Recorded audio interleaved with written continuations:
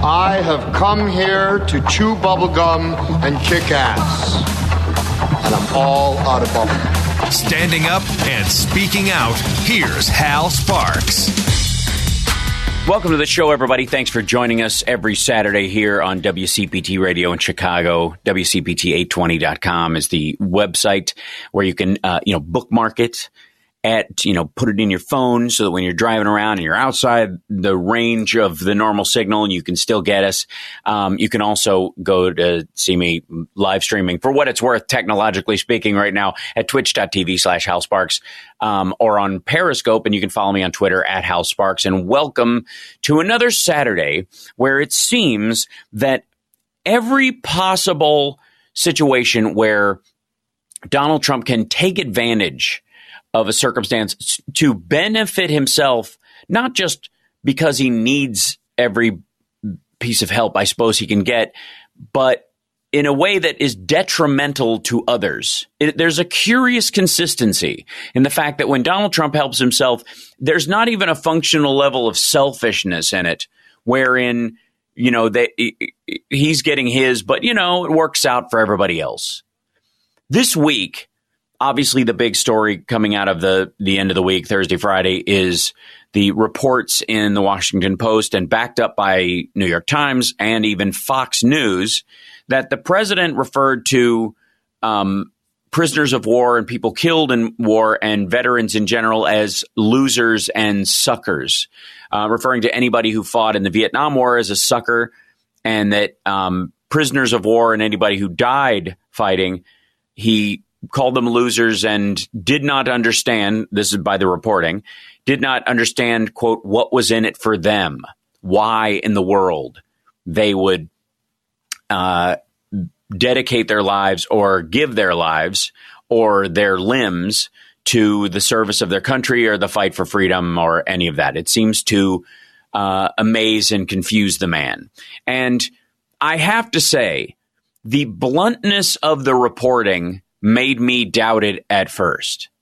It seemed on its face so extreme, largely because you were hearing the reporting of 3 or 4 different incidents all at once. And when put together,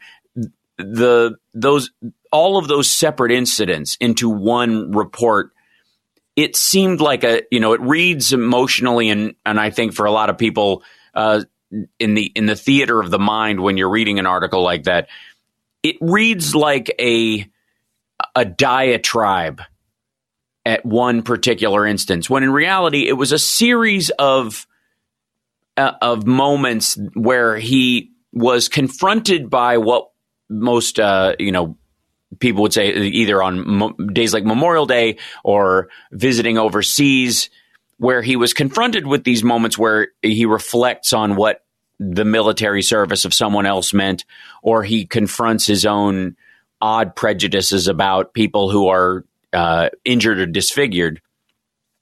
And his response is visceral and stark compared to those around them. And one would say even indeed humans in general. It is a very curious thing. I think we were all shocked, but not at all surprised, when he went after John McCain. And someone said John McCain's a war hero. And he said he's a hero because he got captured. I like people who weren't captured. And the idea being that John McCain is only a hero because he's a failure. And that projection onto that, and that knee-jerk reaction to mock his service.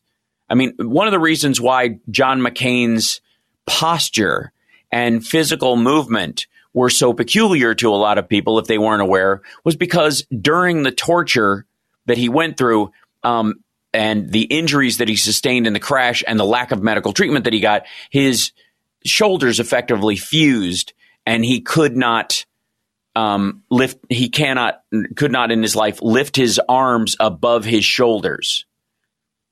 And I think when most of us heard that attack, there was, because the man was a political rival, because it was someone he was possibly going to be running at, it was a crass attack on an opponent but not indicative in anyone's mind, in any sane person's mind, on the military as a whole or military service members as a whole. You kind of viewed it as this is just this guy being ugly and finding a strength in someone he's trying to fight and turning it into a weakness, which is a strategy he uses quite often in life.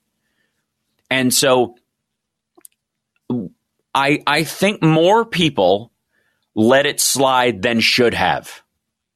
I think a lot of people took that with this odd grain of salt going, well, he just attacks people that he views as opponents even in ways that, will cut right to it. And it will, embarrass or sicken them and weaken them in the eyes of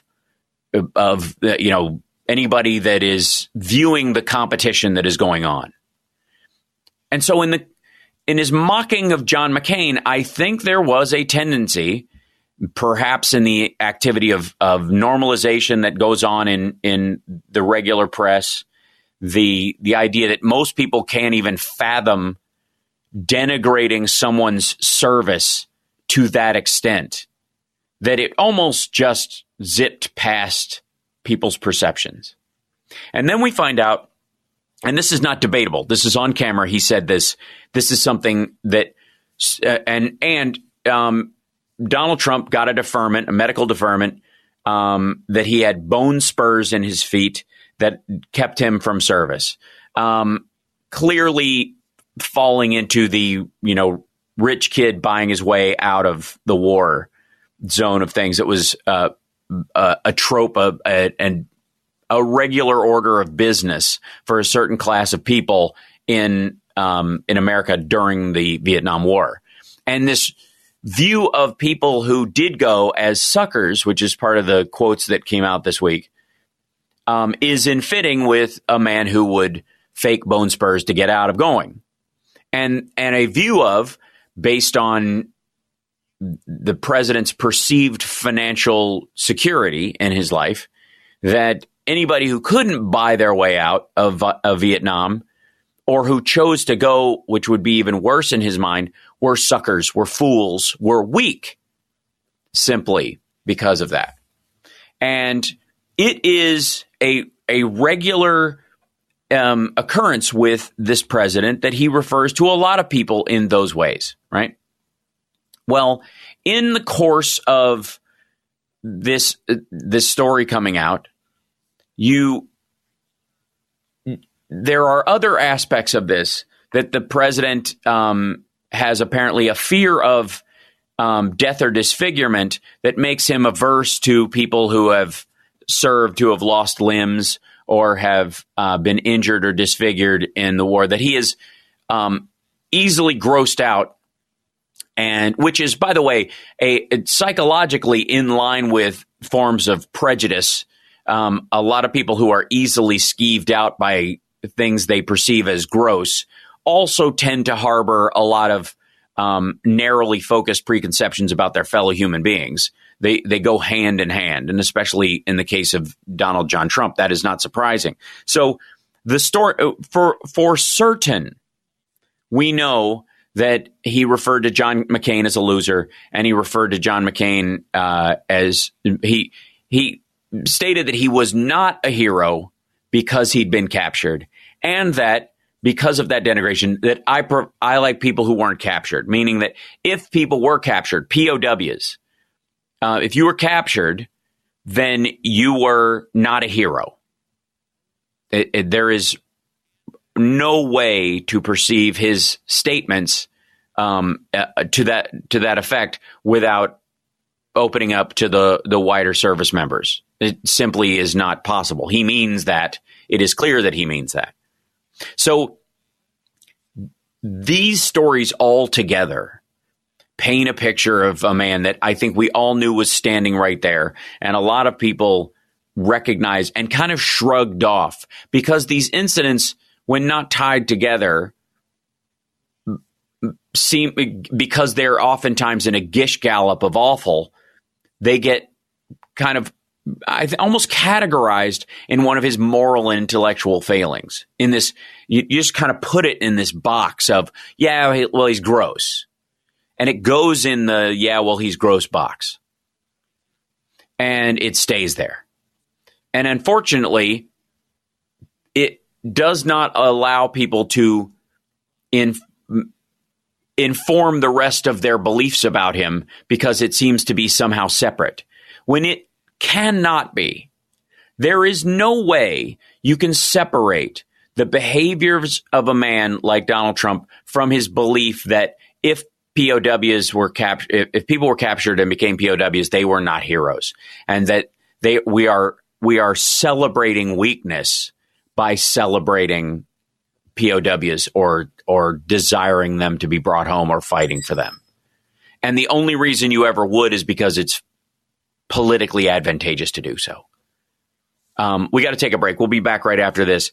There is so much to this story, but the irony is that a lot of people who are in what would be the activist world, or people who have been dealing with Donald Trump's character as part of the regular order of business, no one is surprised. No one.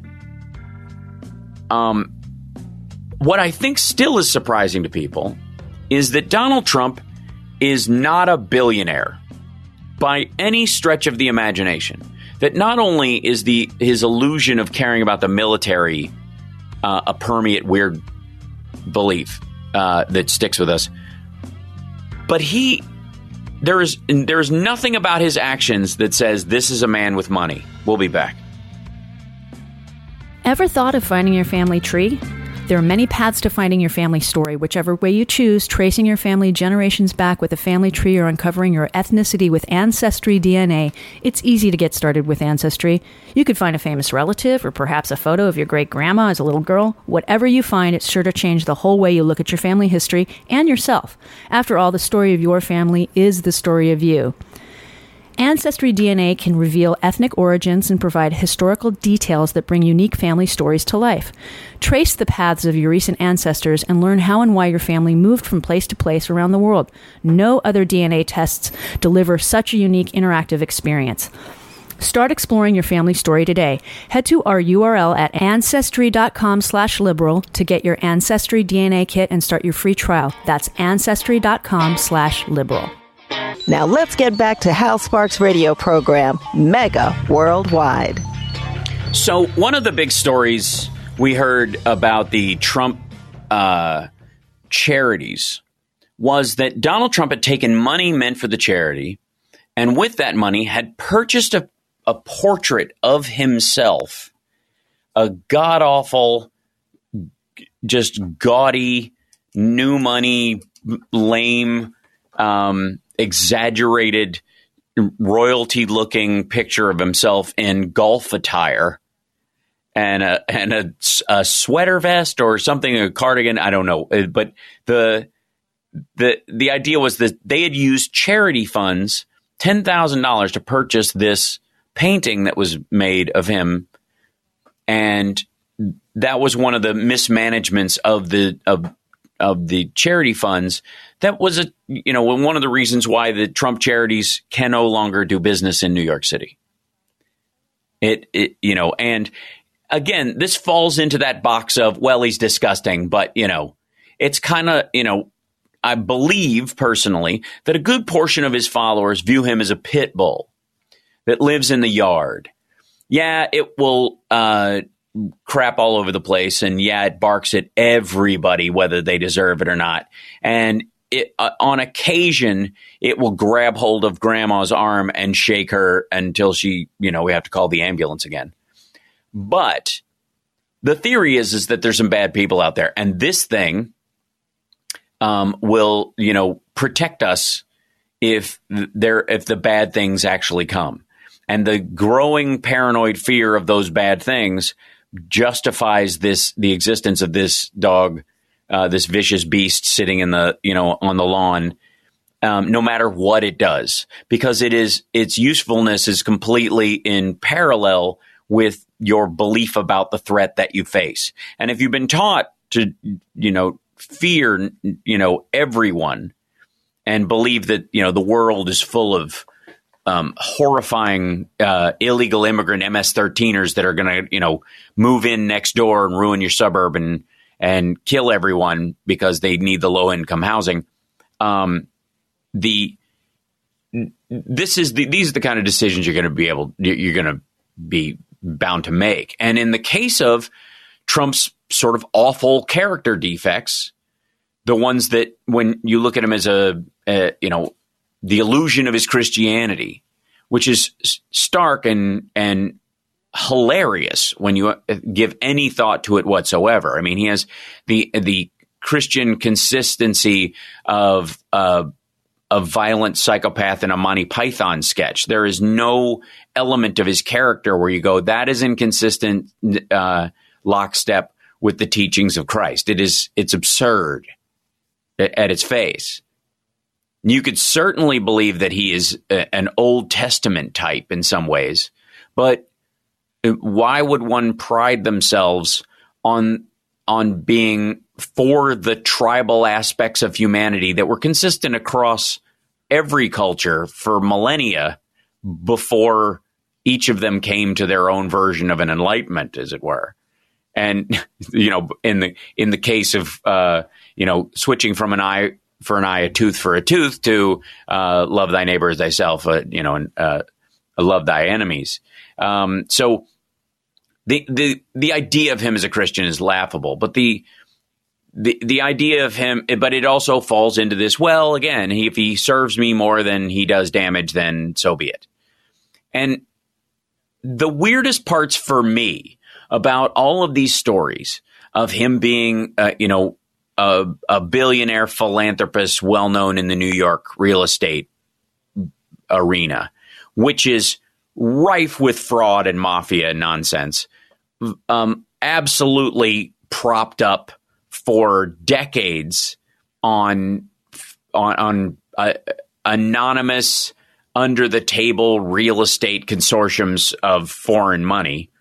That the idea that this guy somehow excelled in that arena didn't speak to some sort of intellectual capability, but for just a huge moral gap in his ability to process thought.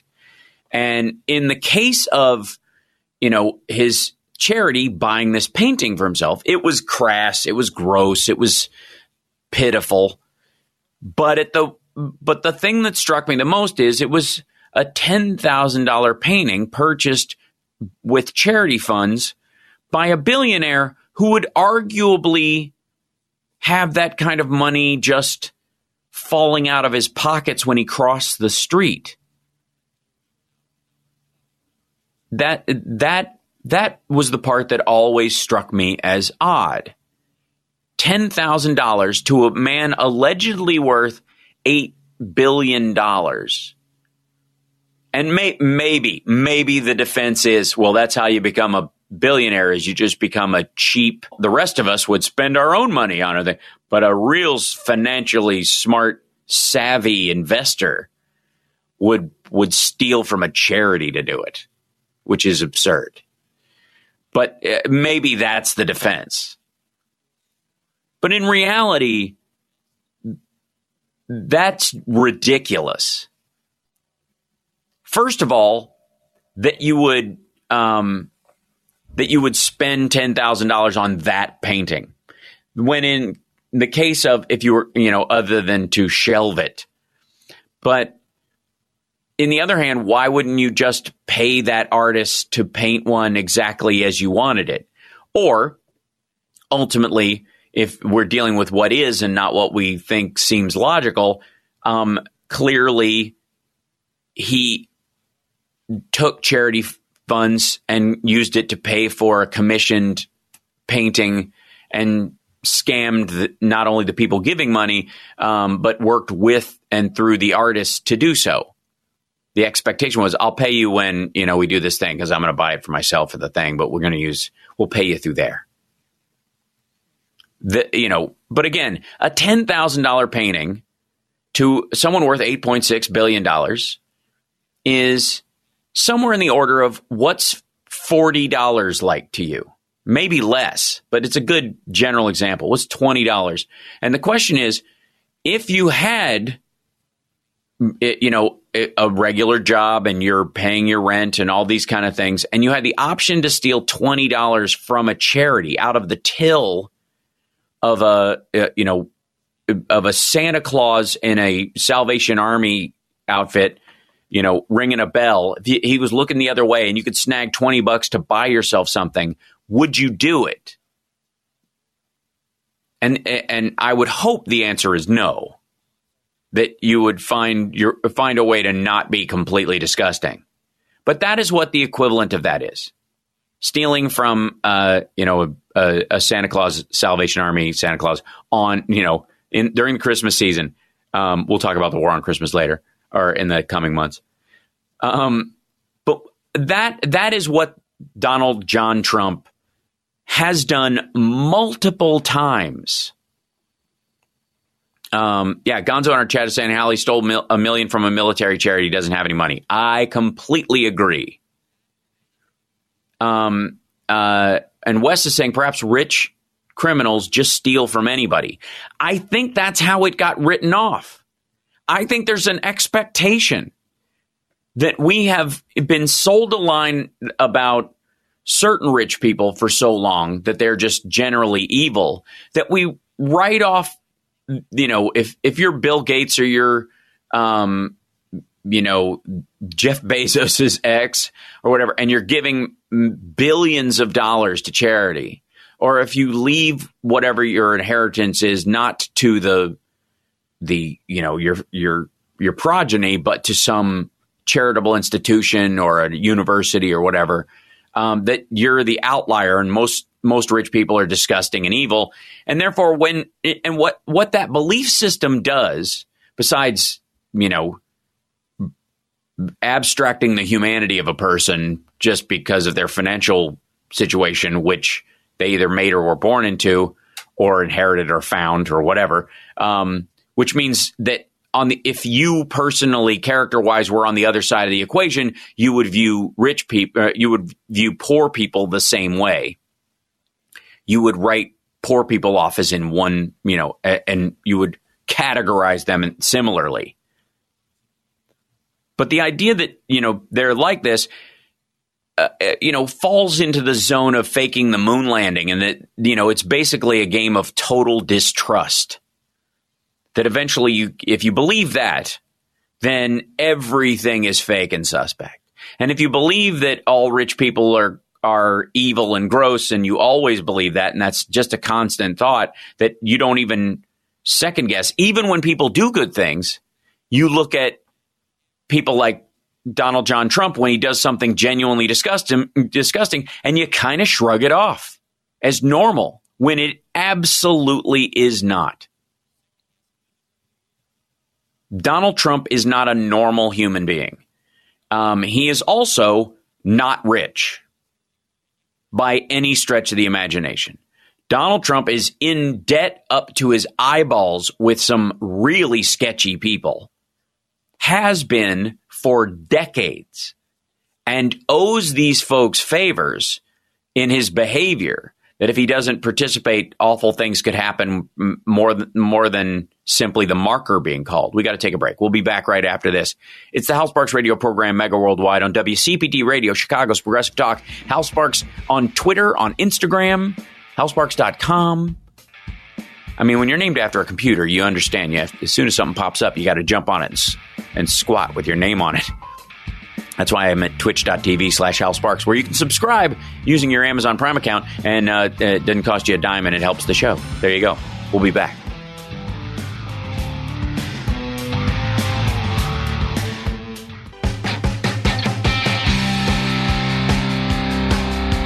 This is Tom Hartman, and you're listening to the Hal Sparks radio program, Mega Worldwide. So we've been talking about the fact that Donald Trump has postured as a Christian, has postured as a rich person, has postured as someone who cares about the military. And I swear, the first time, by the way, this is the first time yesterday that Donald Trump tried to denigrate the Access, Accountability, and Choice Act of 2014 that Obama signed into office, that John McCain shepherded through, and that Hal Rogers in Kentucky authored, and recognized that in no way did he get VA choice passed and no one else could for 40 years. That lie is dead. Now, don't get me wrong. Tomorrow night on one of his weird little tele rallies that he's been doing, where they just post a picture on the campaign website, and they have a recording of him talking allegedly to voters in the Carolinas or something. I have no doubt at all that he will, on those phone calls, pretend that nobody got VA choice passed for 45 years until Donald Trump came along, and claim that the VA Choice Accountability and Access Act of 2014 was something that he signed into office, even though it has Barack Obama's signature on it. But yesterday, he brought up the Mission Act, which is the modifications of it, the update, which instead of waiting 30 days before you could get an appointment, it is now 28 days. If you can get an appointment within, if it takes longer than 28 days to get an appointment at the VA, then you can go to anybody local. Before it was 30 days. Or if you had to drive 45 minutes beyond however long the wait time was, you didn't have to worry about that. If you had to drive more than 45 minutes, you could just get whatever local care and access wherever you are. That got changed to 30 minutes, largely due to traffic, not distance, being a factor. And these are minor modifications in bills. When you road test them, you come up with standards that seem to work out, you seem to make the most sense, and then you go, you know what? We need to shave a little bit more off that. And actually, we didn't need the funding for this part, so we can kind of jettison that. That's why governing requires constant gardening, logic, forethought, updates. Like, honest to God, do you think a bill of any sort has no if you believe that laws don't need to be regularly updated, then if we are, quote unquote, a Judeo-Christian country or running on the Abrahamic laws, clearly, why do we have 9 or 10 different versions of what it means to kill someone? And why would you spend more or less time in jail depending on which one you got? Thou shalt not kill, right? That's the law. Well, unless it's, depraved indifference, manslaughter, man 1, man 2, first degree murder, second degree murder, third degree murder, felony endangerment. There are all sorts. We modify things all the time, but we don't. But Donald Trump can't come out and holding, although I wouldn't put it past him, 2 stone tablets, or in his case, probably 3. These 15, 10 commandments for all to obey. So the Choice Accountability and Access Act of 2014, signed into law by Barack Obama, is yet another thing that Donald Trump has lied to and about veterans, to both them and the American people. Why? For his own military benefit. Why does he think in terms of, if I'm going to, to shore up your military bona fides, where does he go immediately? Well, the first one is to the biggest military buildup in peacetime in modern history, $2.5 trillion in extra military spending. I think ultimately it's probably closer to about a $600 million billion dollar bump over 10 years, because we had close to a $1.5 trillion over 10 years, anyways, and that's effectively what we're talking about. We're talking about $800 billion in rebuilding, which, by the way, is a manufacturing infusion. one of the ways you can pretend you brought manufacturing back is to use taxpayer funds to manufacture things that instead of making, washing machines and commercial vehicles, places can make munitions and military armaments and military vehicles. And if you have a giant order from GM for Jeeps and the like, then it looks like under your watch that the sales of those vehicles went up because the federal fleet was increased because of taxpayer funds. This isn't bringing manufacturing back to the United States. This is simply creating it out of whole cloth in an old-fashioned socialistic system way, where you pretend we'll dig a hole, pay one guy to dig a hole and pay another guy to fill it. And so in the case of Trump's alleged wealth, that's always been suspect. And I've always found it odd that this guy just seems to be amazed at large amounts of money. No, that is when he reacts to money, he reacts to money like someone who really needs money. I mean, I think most people who manage to keep themselves financially above water, whatever they're, or live within their means, or manage their debt in terms of their mortgage and their credit card debt relatively reasonably, and have some semblance of job security or growth in their future, and have kind of, acted as an adult most of their lives, and have either by hook or by crook or by luck fallen into a financial lane that is relatively steady, looks at the budget of a country the size of the United States with the economic impact that it has on the world, and can fathom the numbers being discussed. You can figure it out. The United States has a $22 trillion yearly economy. It has an equal amount of real estate that is leveraged or owned, that is growing in worth over time, depending on where you are, I suppose. But when you're talking about a country that has a baseline worth of somewhere in the order of $60 trillion at any given day, and a moving financial economy of about $22 trillion, and that doesn't necessarily even include the trillions of dollars that go through our stock market and the like from foreign entities, other countries, the pension programs of other countries often are invested in the stock market in the United States. It's enormous amounts of money.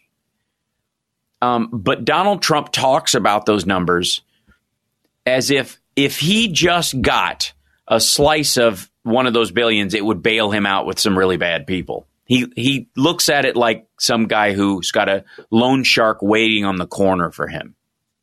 This is how he talks about it. And then this report comes out that the Republicans are upset in the RNC with Trump and the Trump campaign because they have spent $60 million of donations, those $20 and $50 donations by those folks that are buying those Trump hats and driving around with those flags sticking out of the back of their trucks. They have used $60 million of the campaign funds that are coming in. And understand, Biden had one of the biggest hauls in the history of elections this month. Last month, the August haul for the Biden campaign was somewhere in the order of $364 million. Enormous. 60 of it alone attributable to the introduction of Kamala Harris. An enormous amount of money for a campaign. But in the modern world, if you still viewed, Japanese yen, today in the same way they viewed it in the 30s, then 40 million yen for a television set would look like insanity. But with inflation and the undervaluing of the yen over time, it makes a lot of sense. It becomes, what used to be, it's how many nickels are you paying for something. It's just the format of how they address their monetary values. And if we looked at things in terms of the pennies or the dimes or the nickels, the numbers would be enormous. Well, it's similar these days. You used to be able to buy a cup of coffee with 5 cents in the United States. Now it costs you $5. But you also used to get paid 5 cents for an hour's work. There's been a variation in what you can buy with your money over time. So the idea, though, that Biden, who, by the way, got money out of politics simply by not having any during the primaries, just pulled in the largest haul in electoral history, $364 million in 1 month. And what is Donald Trump doing with the money coming in? They got more like $120 million in the month of August. Half of it going to pay Donald Trump's legal fees. We'll talk about that when we come back. It's the Hal Sparks radio program, Mega Worldwide, on WCPT Radio, Chicago's Progressive Talk. Every campaign has legal fees.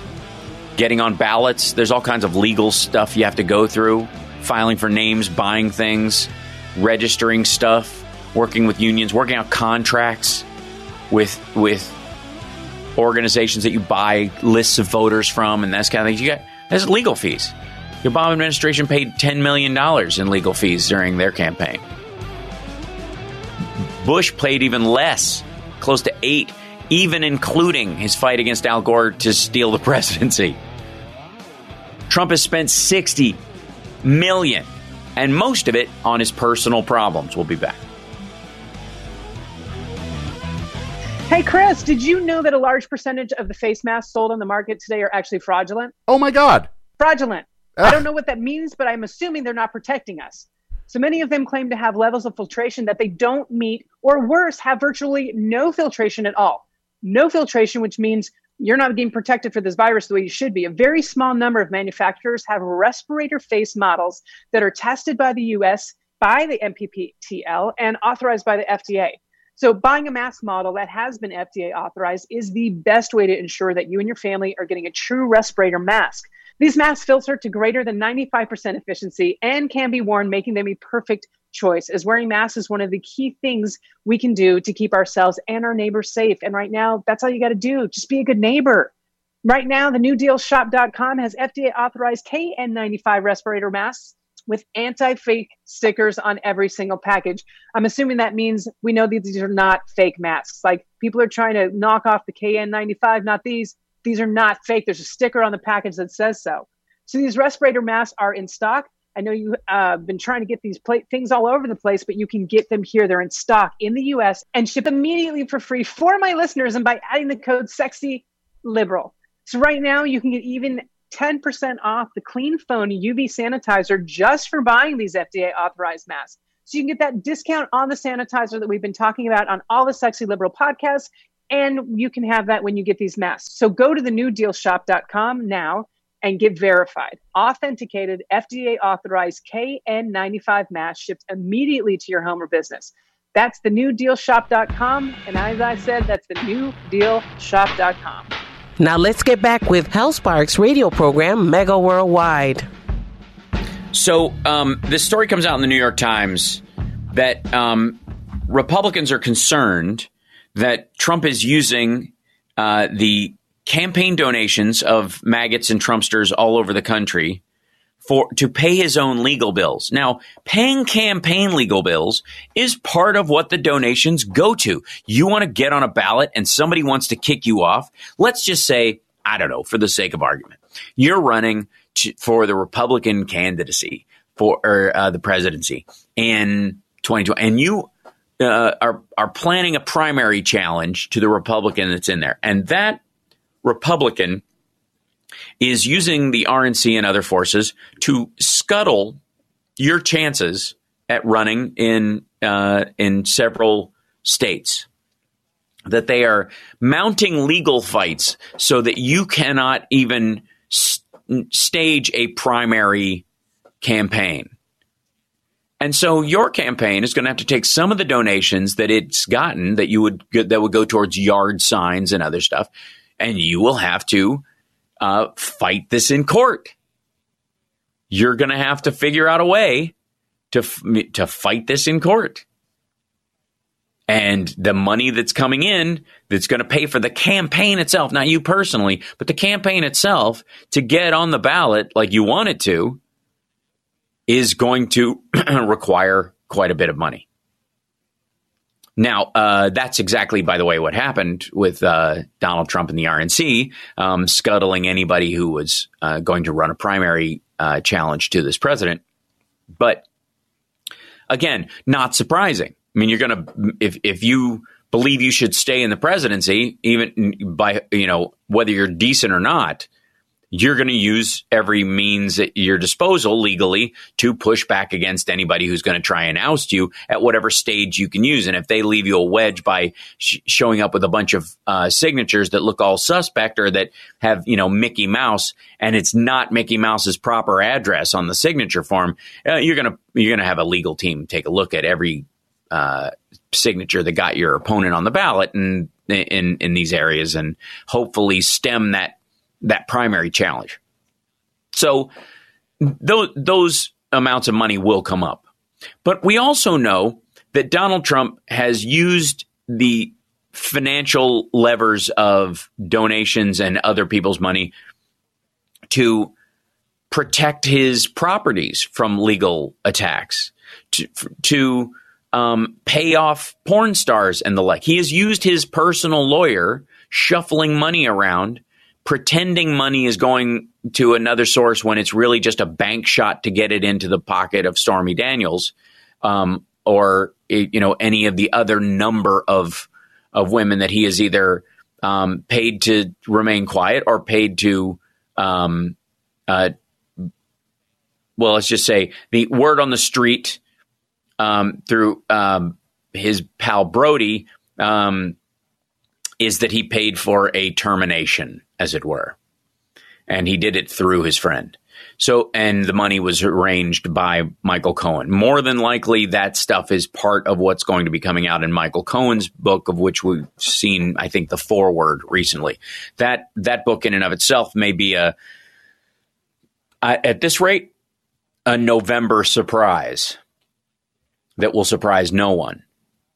But it should come as no surprise that Donald Trump has used $60 million of the money coming in to fight legal battles that, for example, in California, he sued the state of California to block a law that would require him to release his taxes.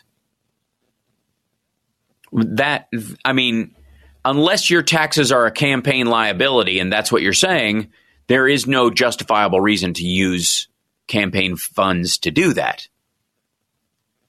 And if any of these things that he uses it for, like paying off Stormy Daniels and the like, come from campaign funds, then the argument itself is that he recognizes these things as campaign liabilities and views this as a legitimate use from a PR standpoint of these campaign funds. These are effectively, I'm not a lecherous scumbag yard signs. It's basically how he views it. I'm not a crook who's in bed with the Russian mob. Yard signs. That in and of itself is extraordinary. That's been a huge part of what they're using, probably, and I'm going to give them the overage of $50 million. That $10 million of it might be legit campaign stuff. That's me being incredibly charitable, using the number that the Obama administration used for the general needs of a re-election campaign. So, in the case of this.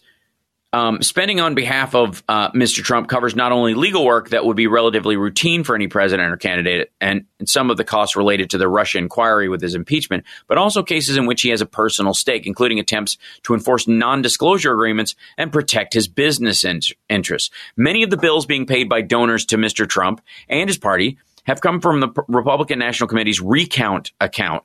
It is a special fund created after 2014 when Congress, at the request of campaign finance lawyers and leaders of both parties, allowed much larger contributions by individuals to the political parties totaling $106,500 per person compared with the normal $2,800 limit. It is impossible to know, based on Federal Election Commission filings, how much of the $58.4 million in total legal bills went to routine legal work. Payments from the political committees to lawyers and law firms are not itemized by case, so the filings do not break down how much donor money went to pay for specific legal actions. You can only look at it from the point of view of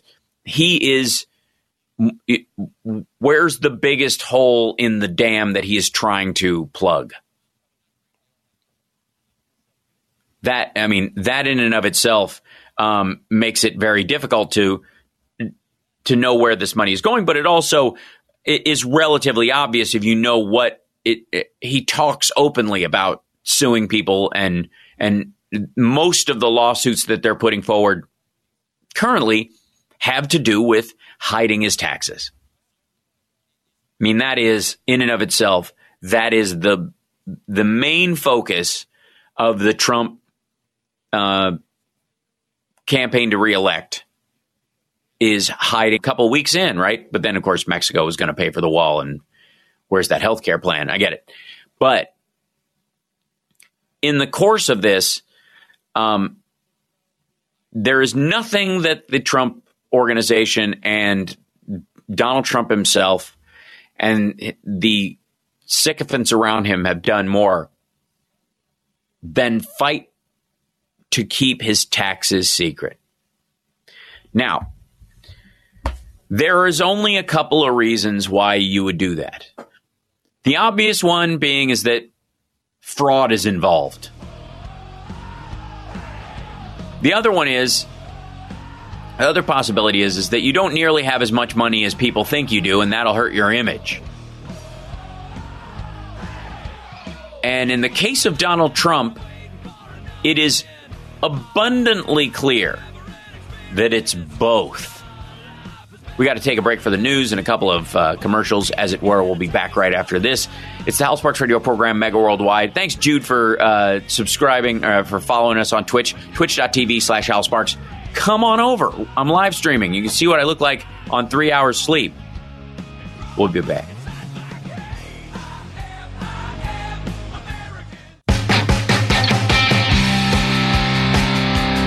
Welcome back to the Hal Sparks Radio program, Mega Worldwide. Now time for the happy ending. Yay!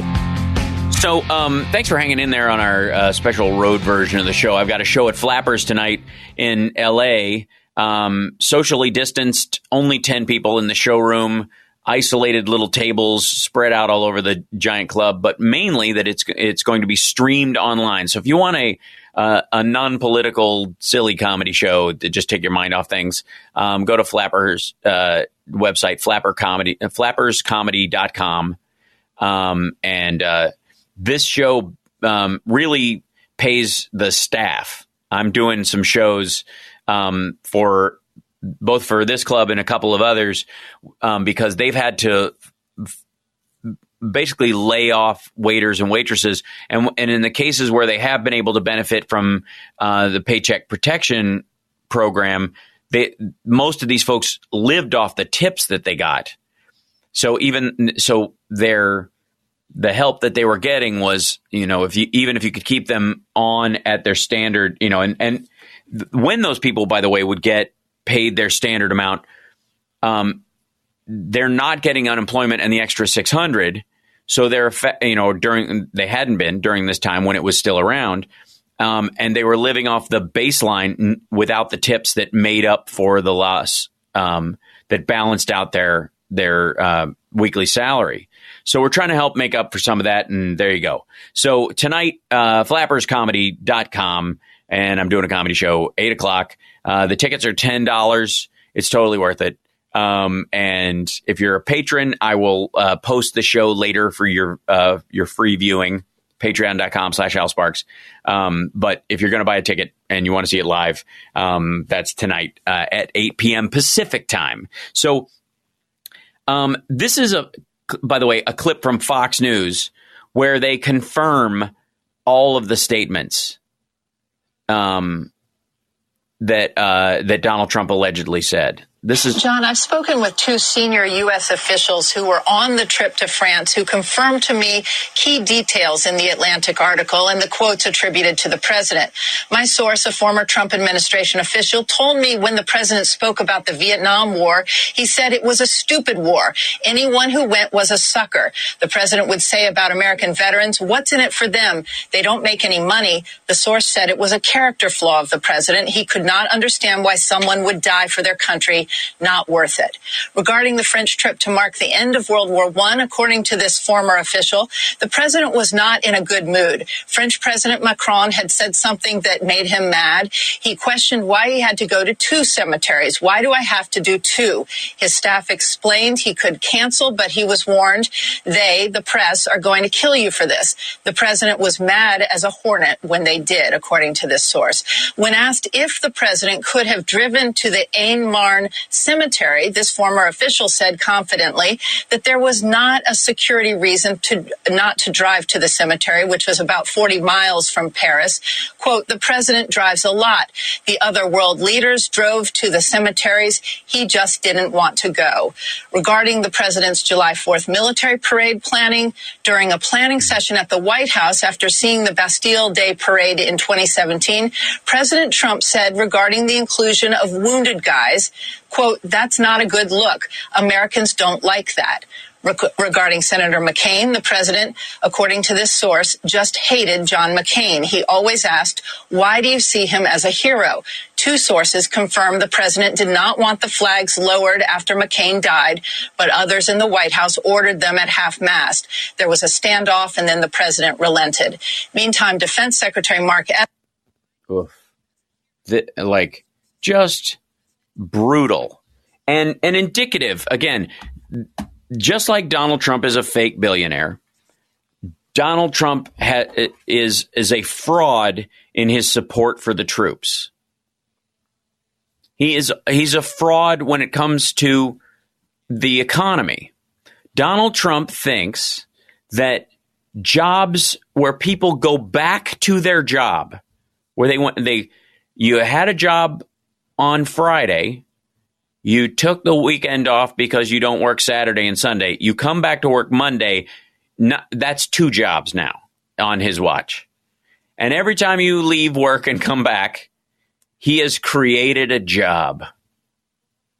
Because according to the president, after losing 33 million jobs in April and May, while people went on break and were furloughed and all that kind of stuff, that some people who went back to work after things started to reopen,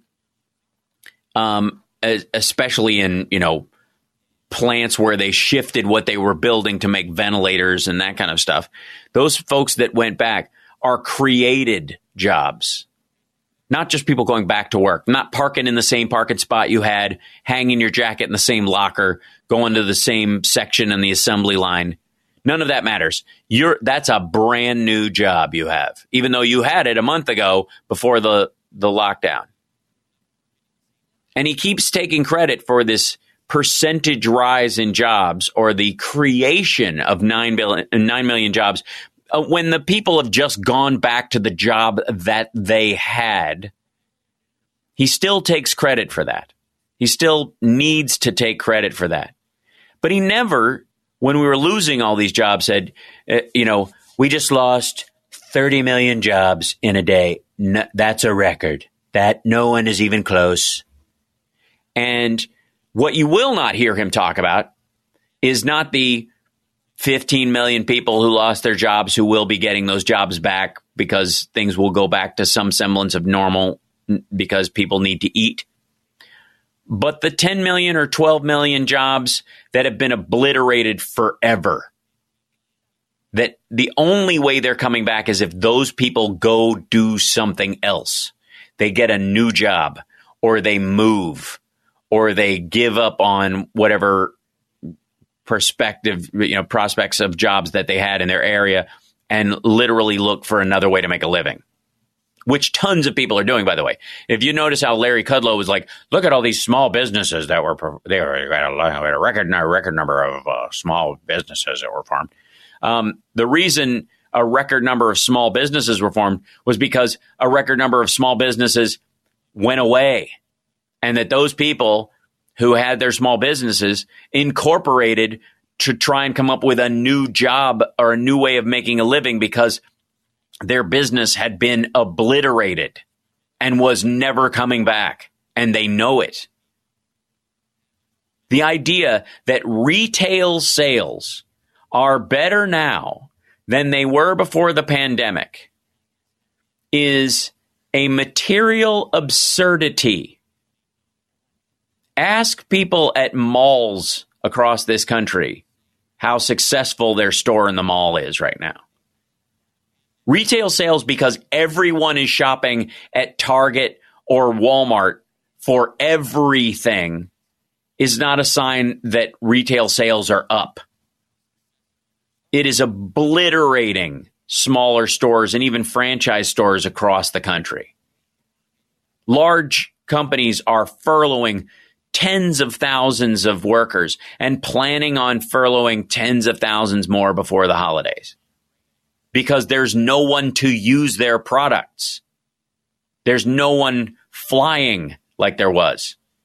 Airlines cut entire routes because nobody was on the planes. And now, because they have fewer planes in the air, the price of a plane ticket is so high, it's impossible for somebody, especially if you're thinking about visiting relatives. You want to know what's going to happen this year? Look forward to traffic around the holidays as people have to drive across country to see a relative because it's the only financial choice for getting the family there. We will see you on Monday for my regular stream. If you join me, or we'll see you next Saturday for the Hal Sparks radio program, Mega Worldwide. We're here every Saturday, 9 to 11. Thank you guys for joining us. Thanks, Devin. You're awesome. Thank you, Lady B, for making a drop by. Johnny Million will be back with us. Cheers.